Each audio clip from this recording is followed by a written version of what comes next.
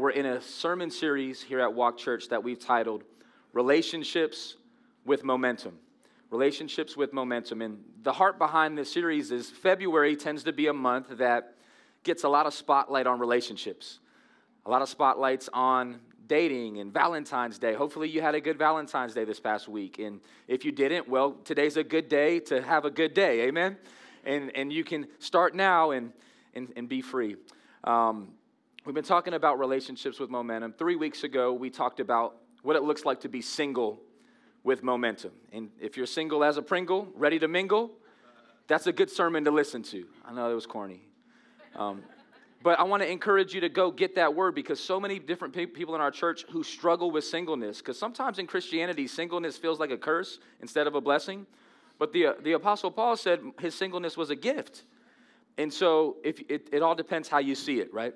If you see it as a gift or if you see it as a burden. But Paul says he was single and saved and he had momentum on his life.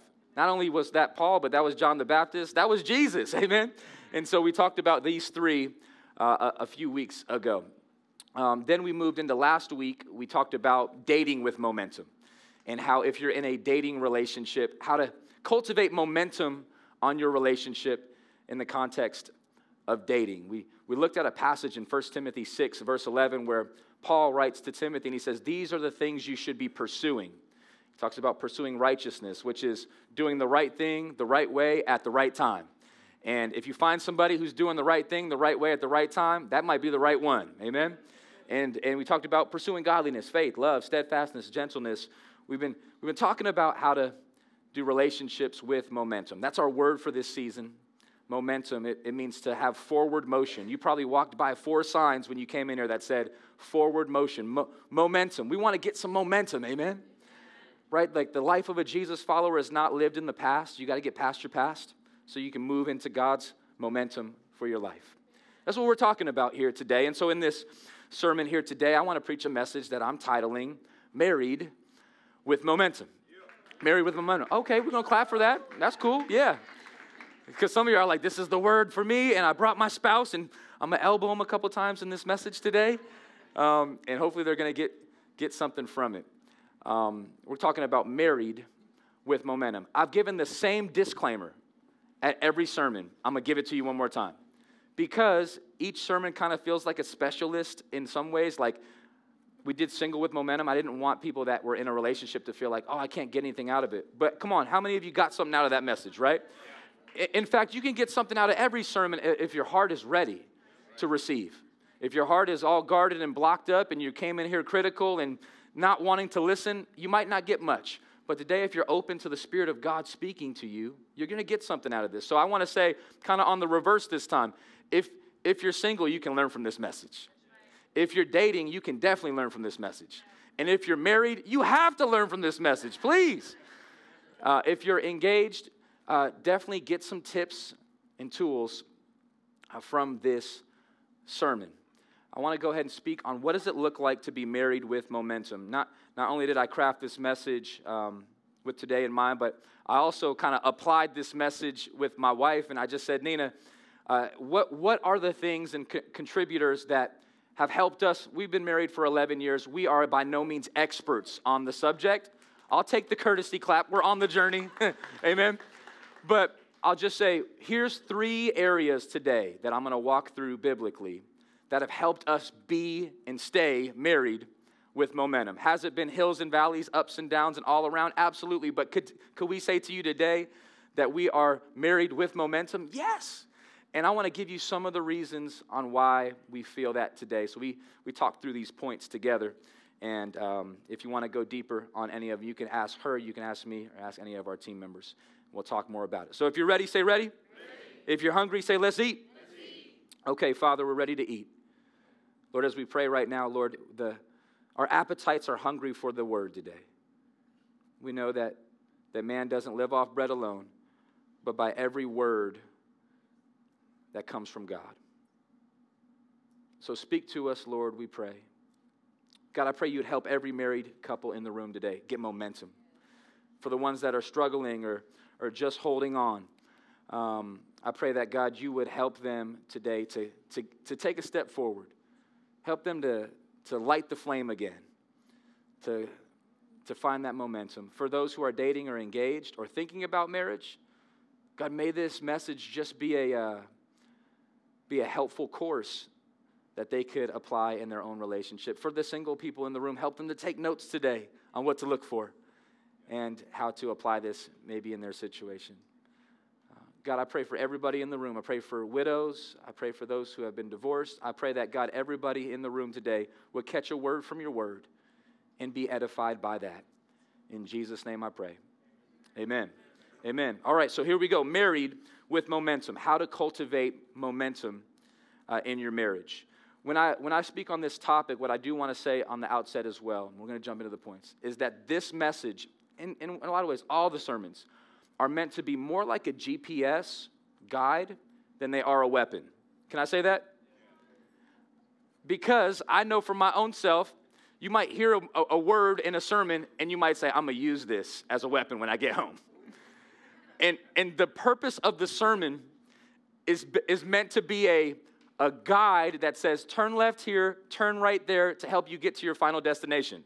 It's not meant to be a sword to stab somebody with, all right? Does that make sense? Yeah. I just want to put that in front of you because, especially when talking about this subject, the goal is to get somewhere. Yeah. Where are we trying to get to? We're trying to get momentum. We're trying to get to being in a place of not just surviving marriage, but thriving in marriage, right? So my prayer is that in this message, you'll hear okay, you're 1 mile away. Turn right now. In fact, go a little bit further. Make the turn here. I don't know about you, but I tried to go somewhere the other day thinking in my own head I knew where it was, and I got all turned around, and then I just had to put the address in the map. I just needed some direction. I think maybe there's some couples that need some direction today. You don't need a weapon to stab the person next to you with. But what you may need is just, hey, here's something that maybe we should try this direction. Maybe we should try this route. Maybe it would help us. I'm going to give us 3 words that start with the letter S that we can apply to help increase momentum in marriage. The first one is this: increase momentum socially. Increase momentum socially. And when I give this phrase, I'm going to give you a key to help open it up. Here's the key. Communication is the key. I got a and a huh. I was thinking that there would be some more agreement on that. When it comes to increasing momentum in marriage, I want to encourage you to increase momentum socially. What does it mean to be social? It means to seek or enjoy companionship with another. Right? It's seeking or enjoying companionship of others. It means to be friendly. Can I just tell you, married couples, be more friendly with each other. In fact, I think that your spouse should not just be your spouse, but also your friend. And in order to cultivate good friendship, you got to apply some of the ingredients of good friendship. One of the best ingredients of friendship is communication, of learning how to communicate, but not just communicate well. I was reading in the book of Proverbs yesterday, and some of you know that one of my models for Bible reading is every day read a proverb, right? Proverbs has 31 chapters. These are chapters of wisdom, and each chapter always has some type of nugget to apply that day. In fact, Proverbs 19 this morning was messing me up, but I had enough stuff to apply from Proverbs 18 that I put some of that in the sermon. Look at some of these verses on communication from Proverbs 18, verse 2. I was reading this yesterday morning. I said, it's going in the sermon. Let's read it together. Ready, set, go. A fool takes no pleasure in understanding, but only in expressing his opinion. Oh, somebody amen that. Because maybe you're married to an opinion sharer. They are experts at that, but terrible at understanding. And a good way to communicate is to listen to understand, not just listen to respond. Listen, look, a fool takes no pleasure in understanding. In other words, in your marriage, don't be foolish. Be understanding. Sometimes your spouse is just looking for you to understand, not correct. Is just looking for you to understand, not give them the answer. In fact, sometimes they might give you a question, but don't want the answer, but just want the understanding. This is something I've learned along the years. And I want to encourage you to apply Proverbs 18, verse 2. Only a fool takes pleasure in expressing his opinion, right? And so don't be a me monster in your marriage, in other words. A me monster just looks for that moment to jump in the conversation and turn it back to self. But be a other person-focused seeker, right? Where you're like, hey, I want to seek your interest. Help me understand. And that's a good question, amen? If you're having conversation, if you're seeking momentum socially, help me understand because I don't want to be foolish. That's what that verse is. Let me give you another verse. Proverbs 18, verse 13. This was another one that hit me yesterday. If one gives an answer before he hears, it's his folly and shame. Come on, you ever been in a situation where you're talking with somebody and then they give you the answer and you're like, I'm not done. I'm still talking. One of the things I'm working on in my communication is just getting to the point quicker. Right? Sometimes I got to share all the details. It's like, yo, just get there, dude. All right? If one gives an answer before he hears, it's his folly and shame. So another tip on communication is don't be too quick to give the answer. Sometimes we don't even have the answers, and that's okay, right? Yeah. That's okay because we're seeking to understand, not just give our own opinion. It's actually to the person's folly and shame. If you jump in too quick on either side. Let me give you one more proverb out of 18. It says, verse 21, death and life are in the power of the tongue. Have you thought about that? I was like, this is for my message right here. Listen to me. Death and life are in that tongue in your mouth. In other words, you can either raise somebody to life with your words, or you can take somebody to death with your words. Maybe you've heard this ridiculous phrase while you were growing up. Sticks and stones may break my bones, but words will never hurt me. It's a lie from hell. Because that's not what the proverb says. In fact, these words will kill somebody. I know for me and my marriage, Nina's top love language, it's actually a tie. We've had to learn this over the years. She has 2 top love languages. They go hand in hand. Quality time and words of affirmation work hand in hand. If you've never read the book, The 5 Love Languages, it's a great book for married couples and dating couples to try to identify how to speak each other's love language well. But I realized instead of getting her a gift, a word would take it further. See, one of my love languages is gifts. So I tend to speak what I experience love by. But I realized Nina wasn't looking for a gift, she was looking for a word. And when I started to speak her love language, it started to cultivate momentum. Right? One of her love languages is quality time. So instead of me taking time to go drive to the mall to go get a gift that she didn't even ask or want, and then I get back, it would have been more beneficial to spend the time and give the word. Does that make sense? Increase momentum socially, companionship, friendship. Those who love it will eat its fruit. The type of fruit you're getting in your relationship is dependent on your communication. How are you speaking? He who finds a wife finds a good thing and obtains favor from the Lord. I never realized, I'm a big fan of Proverbs 18:22. I never realized 21 came right before it. That I think Solomon, who was all types of jacked up, he had all types of marriage problems. He was writing out of probably what he was learning. He said, you know what? 21 and 22 go together. I've never seen 21 in the context of marriage, but I do now. These serve each other. And I just want to say today, marriage is a good thing. I don't know if you've heard that lately in our culture, but it is. Amen? Marriage is a good thing, and I think it's something to be celebrated. Because the same way I celebrated singleness, and the same way I celebrated dating, is the same way I want to celebrate marriage. And I think that's a good way to get some momentum on your relationship. He who finds a wife finds a good thing. Sometimes I'll just tell Nina, I say, you're my good thing. Give me that. I didn't even mean it for that. Obtains favor from the Lord. But I'm being super biblical when I say that. Why? Because you need to see your spouse as a good thing. I think sometimes along the journey of marriage and you start to get to know each other, they say opposites attract. In marriage, opposites attack, right? And all of a sudden you're like, whoa, I put up with this for a little bit, but now that we're married, I ain't putting up with this anymore. And then you forget that this is your good thing. Yeah, man, in fact, that person that you've covenanted your life with is a good thing. Good thing from the Lord. Increase momentum socially. I think there's so much power and value in doing that. Let me give you one of the ways to do that as well. It says in Philippians chapter 2, verses 3 and 4, that we should not just seek the interest of ourselves, but seek the interests of another.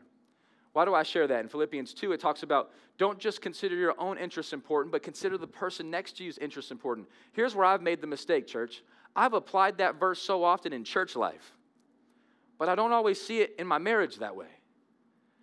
I've started to try to take the things that I would maybe counsel others with and apply it in my own marriage. And I found that there's fruit from considering the interests, not just of myself, but also her. You know, Nina did this for me recently in a profound way. And part of the reason why I'm rocking my Bread Toe Air Jordan 1s, y'all know I'm a shoe guy. I always have to just kind of share my issue with shoes. But part of the reason why I wore these today as a sermon prop, because this past year, sometimes I'll make a list. It's a little bit of my goal list. I'll be like, these are the shoes that I'm trying to get this year. And what I'll do is I'll put a little envelope aside, and I'll just start feeding that envelope a couple dollars here, 20 here. And then over time, I'll be like, okay, I can now get this shoe. And this was a shoe that I had my eye on for like several years. And I just said, okay, I'm going to get this shoe at some point. And Nina's like, whatever, do your thing, right? And recently, Nina shows up and says, I got a gift for you. And it was not anything that I asked her to do. It was actually a while after I had shared about my goal list. But she comes up to me and she has this nice bag and it's all wrapped up. And I open this bag and I'm like, what? You got me a gift? And here's what she's doing. She's speaking my love language. And I open up this box and all of a sudden the Bread Toe Jordan 1s are in there. And I'm like, whoa, what just happened? And what I realized was she knows me. The thing that was so profound for me is that she thought forward in her thinking and said, I'm going to get my husband a gift because I heard him communicate what was on his goal list. He didn't ask me to do it. He wouldn't ask me to do it, but I'm just going to think forward and bless him with this gift. And I'll tell you what, it was the most meaningful gift of the year, not just because I wanted the shoe, because I saw the intentionality in her. What I want to encourage you with today, church, is this. Think forward for your spouse. Like, I know this about Nina. She's not a big fan of roses, but she loves orchids. I had to learn that by getting the wrong flowers first, right? Come on, right? And she was always nice about it, but she's like, hey, you know that these aren't necessarily my favorite. My favorite are these. And so what I realized is, okay, I need to go ahead and be intentional with the flowers I get. Be intentional with the words I use. I want to encourage you to get social. I read this quote from a pastor named C.J. Mahaney. He wrote a book called Sex, Romance, and the Gospel. And in this book, he says it like this. He says, in order for romance to deepen, you must touch the heart and mind of your wife before you touch her body. Messed me up. I was like, okay. So I need to learn how to touch her mind. I need to learn how to touch her heart. So it's less of, hey, Nina, for date night, where do you want to go to dinner? And it's more of, hey, I know where you want to go to dinner. I've already even set the reservation. Why? Because I know you. Because we haven't just been married and bored. We've been married and intentional. We've been married with momentum. And I've been trying to apply the message of getting to know you. One of the profound statements in the book of Genesis, the first ever marriage, which we can learn a lot from, Adam and Eve. They didn't have it all together. But it says in Genesis 4:1, it says Adam knew his wife. And I think sometimes we jump straight to sex with that, but that's not what it says. No, it says Adam knew his wife. It's the Greek word gnosko. It's an intimate knowing. It's such a deep knowing that it even led to sexual activity. But it wasn't only that. It was an intimacy in what a person loves and doesn't like and does and doesn't do and how to. Adam was getting to know Eve. And Eve was getting to know him. And I just want to encourage you, get to know your partner, your spouse, your friend, so that you can increase momentum socially. I want to put a quick challenge up on the screen, and then I'll move into our second point. And here's the challenge. Don't just get social in your media. Get social in your marriage. Amen? Come on, say it with me. Say it with me. Don't just get social in your media. Get social in your marriage. Here's why. Because I think when we hear the word social, we think of social media, don't we? Yeah. And social media, in a lot of ways, is really fake. Not saying that's you. I'm just saying that's not always the real person. In marriage, it's the real person. It's the person who doesn't put the little lid on the toothpaste, or it's the person that doesn't put something away, or it's the person who does the thing that you don't like. It's the person who snores. It's the person who, I don't know what your fill in the blank is, but marriage, it gets real quick. And I want to encourage you to don't just get social in your media. Check this out. I'll even confess this in my own life, and this happened within our marriage, which led to Nina and I being intentional with some boundaries. And boundaries help us, right? Yeah. Like, for example, this boundary keeps me from falling off the stage. Yeah. Put some boundaries in your marriage to keep you from falling off the stage, right? Put some boundaries to help you stay in line so you don't swerve over and hit the person next to you. Stay in the boundaries. If you're a sports player, don't go out of bounds. Put some boundaries help us. They're our friends. But at one time I realized Nina and I were in our room, and we're actually there on the bed, just hanging out, chilling.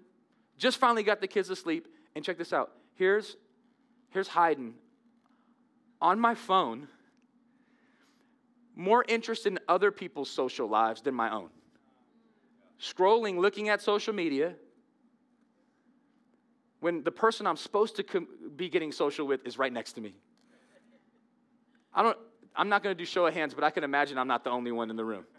Where we're more interested in social lives of everyone else, which oftentimes are not even real, than the one we're supposed to be social with, that God's covenanted us with together for the rest of our lives here on earth.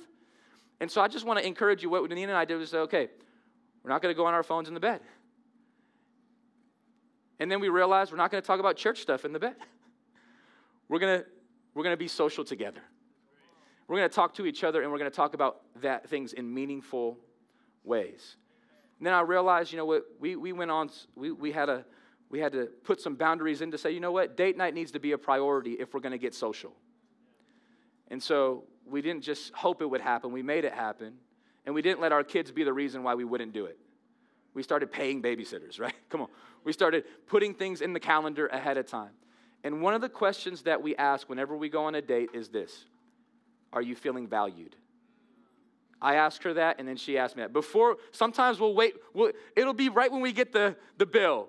We won't leave the restaurant until we ask each other that question. Hey, before we go, if we ask it too early in the dinner, we might get upset at each other. But we leave room for transparency. Here's the one question we always ask. We don't only ask this question. Sometimes we ask more than that. But at some point we realized, are you feeling valued? And we leave room for the answer. We don't try to answer for them. We don't try to make excuses. I don't try to make excuses for her. I just want to hear what she says. As of late, here, you did this, and it didn't make me feel valued. In fact, you got the orchids. It made me feel valued, right? Leaving room for that conversation, here's what it does. It increases momentum socially. If you got it, say, I got it. Okay, let me move on to the second point. And I want to go ahead and move into this next word that starts with the letter S. And I'll just go ahead and say that this next point is important for all married couples to listen to and to hear. And for other people, it's good to take notes as well and to learn from as well. Increase momentum sexually. Increase momentum sexually. I got a few yes, that's rights, and amens. Okay. We talked about socially. We talked about communication is the key. Talk about sexually. Consistency is the key. Now, I know that this is deep, and I know that quite a few people, I'm sure, are feeling awkward in this moment. And I just want to encourage you to lean into the awkwardness. Let me give you 2 reasons why I debated. Nina and I together, we were like, should we bring this up? Should we talk about this? Let's just kind of skip past this. Let's just get just find a verse, something else. And then we realized this. 2 reasons why it's important to talk about sex in church. Number 1, God talks about sex. If you open up your Bible, you'll find that God created sex, is the inventor of sex, and sex is actually a good thing in the confines of marriage, which is how God designed it. And remember, we're pursuing God's design, not man's design, not Haydn's design, not the world's design, not your reality TV show's design, but we're saying, God, you designed it, tell us how to do it. This message is a GPS. Just tell us where to turn, God, we'll turn. We trust that you're going to get us where we need to go. So God, your design for marriage with momentum is to increase momentum sexually. Now, we're not trying to say how often or what that should look like in your life, but what Nina and I realize is one of the keys is consistency is the key. Number one, I want to talk about sex because the Bible talks about sex, Jesus talks about sex, Paul talks about sex, Proverbs talks about sex. It's all over the Bible. But number two, can I just say this? The world talks about sex. And I would rather a teenager say, I heard about sex in church than say, I heard about sex in school. I would rather somebody say, hey, I never really heard about this topic before, but I actually heard about it first at church, and it shaped my design. Rather, can I tell you about music's talking about sex? Movies are talking about sex. Your friends at school are talking about sex. People in college are talking about it. It's all over the place, but we don't talk about it at church. We talk about everything else, and we let the world disciple us. And we let our own flesh disciple us rather than saying, God, what's your design for this? Let's not be weird. Let's not be insecure. Let's just get God's design. Amen. I was going to clap with somebody. What's your design for marriage with momentum when it comes to sex within the relationship? And I would say if this is a topic that, should have said this ahead of time, utilize the 412 Kids Ministry. Take your kids there if you want. We would love that. We have 6 different classrooms. Can I just tell you, we just had our biggest month in the history of our church in kids ministry. Like, so many kids are experiencing church right now in such a powerful way. And so if you need to take them over there, feel free to take them over there. We're just going to talk about this subject just for a few minutes. And I think it's important and helpful to do this. Now, I've come to the realization that in order to have a healthy marriage, you got to do things in healthy ways. Healthy things grow. If something stops growing, you should check the health of it. Right? Healthy things have life. Healthy things have growth. If your marriage is unhealthy, check if you're healthy in this area. Because I think having marriage with momentum, this is one of the ways to do that. The Apostle Paul writes on this exact subject in 1 Corinthians chapter 7.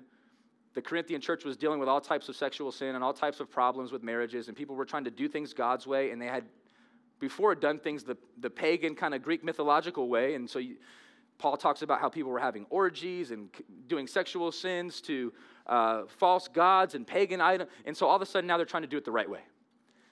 And here's what Paul says in 1 Corinthians chapter 7, verse 3.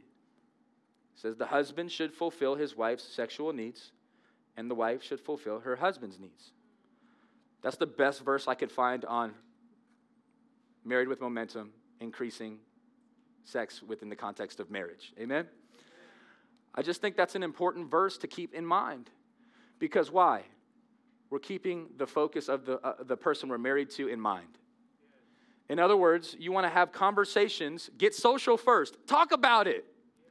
It's so important to talk within your relationship. And you can even say, hey, how are we doing in this area? Am I helping meet your needs? And what if you both ask that question?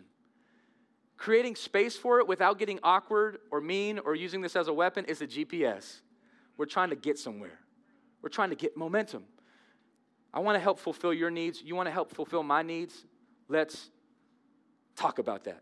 Nina and I said we recently did a list. We celebrated 11 years of marriage. Amen. Praise God. Thank you so much. We're grateful. We've spent a majority of our years within our church. You guys have seen us grow along the journey. We're continuing to grow along the journey. Healthy things grow, right? But we did a date night on our 11-year anniversary. It was in November, and we just said, let's just write our top 11. What were the top 11 things that helped us be married with momentum? We just started going down the line. Number one, there was a tie for number one. Right? Jesus is always number one. I get it. All right? He is the list. He owns the list. Right? When we got to number one, we wrote down the same sentence, y'all. Can I tell you? Can I be really transparent? If this is TMI, forgive me for it, all right? Number one, we did 11, like all 11 were really good. But when we got to the number one, it was this. It was a tie. We wrote down the same thing. Oh, praise God. We said, lots of sex and forgiveness. We wrote the same thing down. I'm just putting that out there because I think that could maybe help a married couple. I hope that doesn't sound weird to y'all. I'm just saying the Bible talks about it. It's in the verse. It's all right, brother. It's all right, pastor. I'm trying to be as practical in my own life as I can be. Let me give you a word from Proverbs. Proverbs chapter 5. Look at these verses of Scripture. Proverbs chapter 5. Again, Solomon, he's writing about how to be married with momentum. He's saying, refrain from the adulterous woman. We're looking at Proverbs 5, verses 18 and 9. He's talking about don't allow yourself to fall into temptation. Don't allow yourself to fall into sexual sin. And here's what he says, Proverbs 5, verses 18. He says, let your fountain be blessed and rejoice in the wife of your youth, a lovely deer, a graceful doe. Let her breasts fill you at all times with delight and be intoxicated always in her love. I read that verse. I was like, whoa. Solomon getting all poetic on us. Do we have that verse? Proverbs chapter 5, verse 18 and 19. I just want us to see it. If not, just put it in your notes and go visit it later. Proverbs 5, verse 18 and 19. If not, wait till it gets to March 5th, and then you'll read it on that day. Solomon says it like this. Rejoice in the wife of your youth and let her breasts fill you at all times with delight and be intoxicated always in her love. I couldn't give it to you in any other way than that. That's the word. Why do I share that? Nina and I do a lot of premarital counseling with couples. When we have the time and the season, we love to walk with couples and help them catch things before they get married. And one of the things we do is we talk about expectations. Because expectations help you expect what to get in marriage, right? Expectations help you set a guide and kind of a vision for your marriage. And one thing we do is we say, okay, this might get a little bit awkward, but when it comes to expectations, let's talk about sex. And we'll always typically find, not always, but a lot of times, we'll find one person says, ooh, yeah. I say, what do you expect? Someone will say, I expect every day. And the other person goes, And then they look at each other and they go, right. I wasn't expecting that. And what happens is married couples start off on the wrong foot because they don't have the same expectations. And they didn't talk about stuff that matters in the context of marriage. I didn't talk about this with dating with momentum, right? I talked about putting up your guard and your boundaries, doing things the right way at the right time. See, when it comes to sex, it's something that God has designed within the confines of marriage for a reason. Oh, here goes the verse. Let your fountain be blessed. Rejoice in the wife of your youth, a lovely deer and a graceful doe. That's poetic language. I wouldn't encourage you to call your spouse a deer, but you get what he means. Let her breast fill you at all times with delight. Be intoxicated always in her love. If you don't get intoxicated with your spouse, you might get intoxicated with the wrong thing. I'm just saying. Sex drive is a real thing, and the married couple should help live out 1 Corinthians 7 and help fulfill each other's needs. And here's what I want to do. I want to put, if this is a topic that just get social with it, just you and your spouse, talk about it. And I gave you some guidelines for talking. Listen to understand. Listen to understand, right? Don't just give your own opinion. I'm going to put a reality statement up on the screen because I think it's helpful. When it comes to talking about sex in the context of marriage, it's important to know, like I started with, sex is a good thing, not a bad thing, but a good thing can become a bad thing if it's used the wrong way. Right? I'll give you the reality statement like this. Here it is. The right thing used the wrong way can be dangerous. Y'all know what I'm saying? Like, I was thinking about this right here. This is dish soap right here. Dawn, scrubbing, dish soap. And this could be the right thing if you're interested in cleaning dishes. But if you dump this in a glass and go to drink it, it's poison, right? If you use this the right way, it serves its purpose, and it's a good thing. Oh, I need some dish soap to clean these dishes or whatever it is that you're washing. It's not meant to drink. The right thing used the wrong way can be dangerous. I think that's true with sex. The right thing, sex, used the right way in the context of marriage is a good thing. Sex is the right thing, but if it's used the wrong way outside of marriage, it could be dangerous, yo. In fact, I would say it is dangerous. There's only one verse in Scripture that I'm aware of. Pastor Mike, correct me if I'm wrong. In 1 Corinthians chapter 6, where it says, every other sin a person commits is outside their body. But the sin of sexual immorality, you commit to your own body. It's dangerous. There's something about oneness that happens in the context of sex that God says is a gift that only belongs to your spouse. And so when you open up that gift with somebody else, it's just dangerous. In fact, in the old times, in the ancient days, when it came to getting married, marriage wasn't considered a ring as the final way to symbolize marriage. In fact, the rings came a lot later. How'd you know that you got married? Who you had sex with. It was that holy.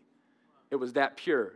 It was that big of a deal. The signing of the marriage document was what happened in the marriage bed.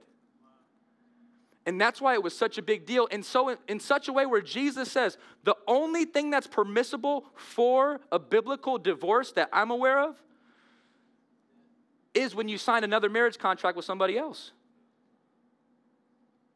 In Jesus' context, he's saying, hey, we don't give exchange rings and exchange vows. That's how you honor the marriage bed.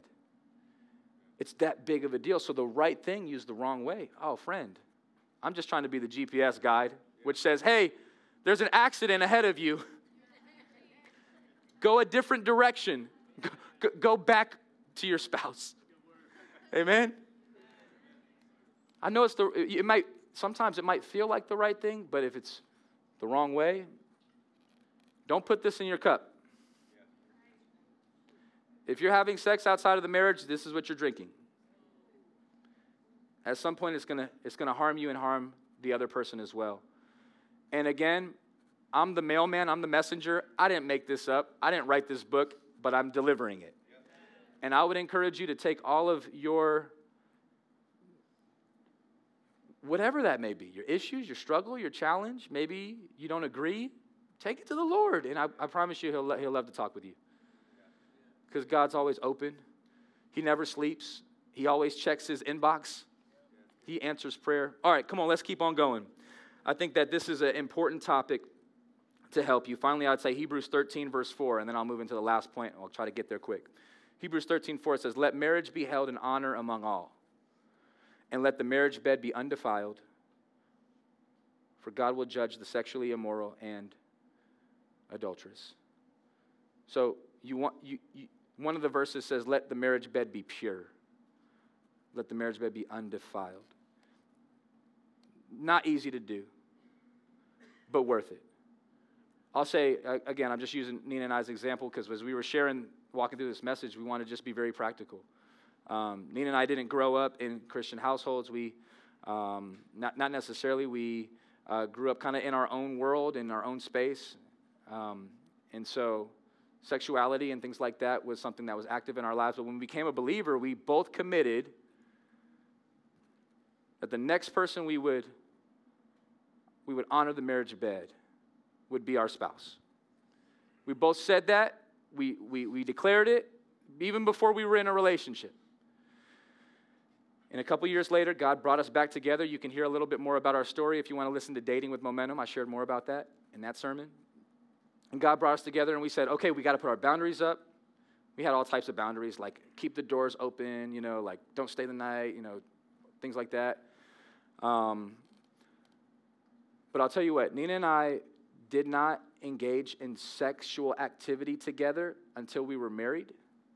And we look back at that time together and say, it was hard, but worth it. It was so worth it. And I just want to give that to somebody here in the room today that's maybe struggling in this area. And struggling is a good thing, right? Can I just say that? Can I just champion your struggle? If you're just living in it with no struggle, I'm good with it. I'd be like, man, that's dangerous. You're drinking the wrong stuff. But if you're struggling with it, that just means God's at work. If you're struggling with it, you're growing. Right? When you're in the weight room, you're struggling. You're getting better. And so I would say, hey, have good conversation. Get social. And in the right time, the right way, get sexual. But trust the Lord's direction on it is better than your own. Amen. Your flesh will lie to you. Your flesh will deceive you. And God will love you. He'll guide you. Okay, let me move into the last point. And some of you are like, thank goodness. Please, get to it. All right, increase momentum spiritually. The best for last. The most important point in the sermon is this one. Yes, communicate with your spouse socially. Get social. Communication is the key. You can't have good marriage without being good communicators. Sexually, consistency is the key. Get to know your spouse well. Be one with your spouse often. But finally, spiritually, Christ is the key. To have momentum in your marriage, you got to have Christ at the center. Let him be the one that holds you two together. When your spouse lets you down, which they will a lot, go to Christ, who is the one who brought you together, who holds you together, who forgave you of all your sins even before you sinned. He already paid the penalty on the cross through his blood, and you can go to him today. And I love what Dr. Tim Keller says. Tim Keller says that the marriage relationship is a window into the gospel. That when marriage is done rightly, people should see Jesus through you. It's actually the best picture that you have of Christ in the church. What does he say? The church is my bride. And he is the groom. And when he comes back in Revelation 21, it says he'll come back like the groom coming to get his wife. As the church comes down into eternity, comes down the aisle, dressed beautifully, marvelously, glowing and pure. It's the picture of Christ in the church. Marriage is a picture of that. Ephesians chapter 5, verses 25 through 27. Husbands, love your wives. How? As Christ loves the church. It's a sacrificial love. He gave himself up for her that he might sanctify her. Everybody say sanctify. Having cleansed her by the washing of water with the word. It doesn't say scrubbing. It says washing. So that he might present the church to himself in splendor, without spot or wrinkle or any such thing, that she might be holy and without blemish. Marriage is about holiness. Marriage is about sanctification. One of my favorite quotes that I love to use in marriage counseling, pre and post, is this. I love it from Matt Chandler. He says, marriage is the fast track to sanctification. In other words, if you really want to grow in your walk with Jesus and you really want to live out the Bible and you really want to be tested, get married. If you really want to learn how to forgive, get married. Marriage is the fast track to growing you into the image of Jesus. Marriage makes you deal with the sin in your life. Marriage forces you to forgive. Marriage forces you to love when it's hard. Marriage forces you to pray with a person who's right next to you. Marriage forces you to say, hey, what'd you get out of the sermon today? I got to talk about this. Unless you're not getting social with your spouse, I think you should. Right? Marriage is the fast track to sanctification. Jesus loves his bride. So I just want to encourage you to increase momentum spiritually. How are you going to do that? I think there's plenty of ways to do that. One way is to start praying together.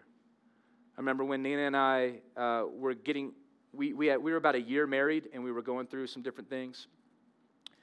And we had a pastor in our lives say, how are you guys doing praying together? We hadn't even thought about that really. Said, you know what, we're not doing great in that. And here's what he said. He said, if you can't pray together, that's demonic. If you're in a moment where you say, you know what, I can't even pray with you, then you know that something demonic's happening. And we've had it happen. And we had to realize and recognize, oh, there's warfare in the marriage. We're not fighting against each other. Let's fight for each other. Let's turn our big energy away from each other and let's turn it to the enemy. Let me grab your hands. Let's pray together and let's invite Jesus in. Somewhere along that prayer moment, something changes. Maybe we realize whatever we're arguing about wasn't that significant after all. And maybe we need to invite the Lord in to help us put Him at the center, to increase momentum spiritually. Let me talk to all the husbands in the room for a second. Husbands, future husbands. When you're your best in your walk with Jesus, you'll be the best husband God's called you to be. When your relationship, your abiding relationship with Him is as good as it could be, it's going to reflect in the home. Put that thing first. Like I would even say, don't put your wife first. Don't put your kids first. Put them second and third. Put Jesus first. It's going to reflect how you do all the other things. Wives, let me talk to you for a second. Ladies, when you're your best in your relationship with Jesus, you're your best in the Word, you're your best spiritually, you're abiding, you're walking, you're going to be the best wife you could be. What I'm saying is, don't just get social and sexual and leave the spiritual to the maybe. When you're your best with Christ, everything is touched. Amen? Everything grows. Everything is best when you're your best with Him. And can I tell you, nobody wants to spend more time with you than Him. Nobody wants to listen to you more than Him. Nobody wants to help you in your journey of Come on, relationships are messy, but relationships can have momentum if you pursue the right thing. Tim Keller says, marriage has the power to set the course of your life as a whole. If your marriage is strong, even if all the circumstances in your life around you are filled with trouble and weakness, it won't matter. You will be able to move out into the world in strength. That's my prayer for all the married couples in the room. I don't expect any couple in the room to be perfect because there's only one perfect one, and that's Christ. But I do expect, and my hope is that you would want to grow. You would want to not be stagnant. You would want to have momentum. The last thing I want to say is it was a reminder that as I was working on this sermon, the Lord reminded me of a movie scene. I don't know if you've ever seen this movie with Denzel Washington. It's like an old classic. It's called The Preacher's Wife. It's like a good Christmas family movie. I was watching The Preacher's Wife not too long ago. And Denzel, he's so cool in the movie, I'll tell you what. And he shows up on the scene. He's this like angel sent from heaven to help Whitney Houston and the preacher who are together, and they're having a lot of marriage problems. And one day, Whitney looks at Denzel, and he's the angel, and she goes, well, what happens if the spark dies out? And Denzel looks at her with that charm, and he stares at her, and he says, you don't let it. You don't let it. That's it. You don't let it. And that's the word I want to give you with today. How are you not going to let it? You're going to increase momentum socially. You're going to increase momentum sexually. You're going to increase momentum spiritually. You're going to do it together, and Christ will hold you together. He won't let it. Amen? He won't let it. Let me pray for us. Father, I thank you for this message today. I pray for all the couples in the room, all the singles in the room, all the widows in the room. God, there's so many different categories of people that you love.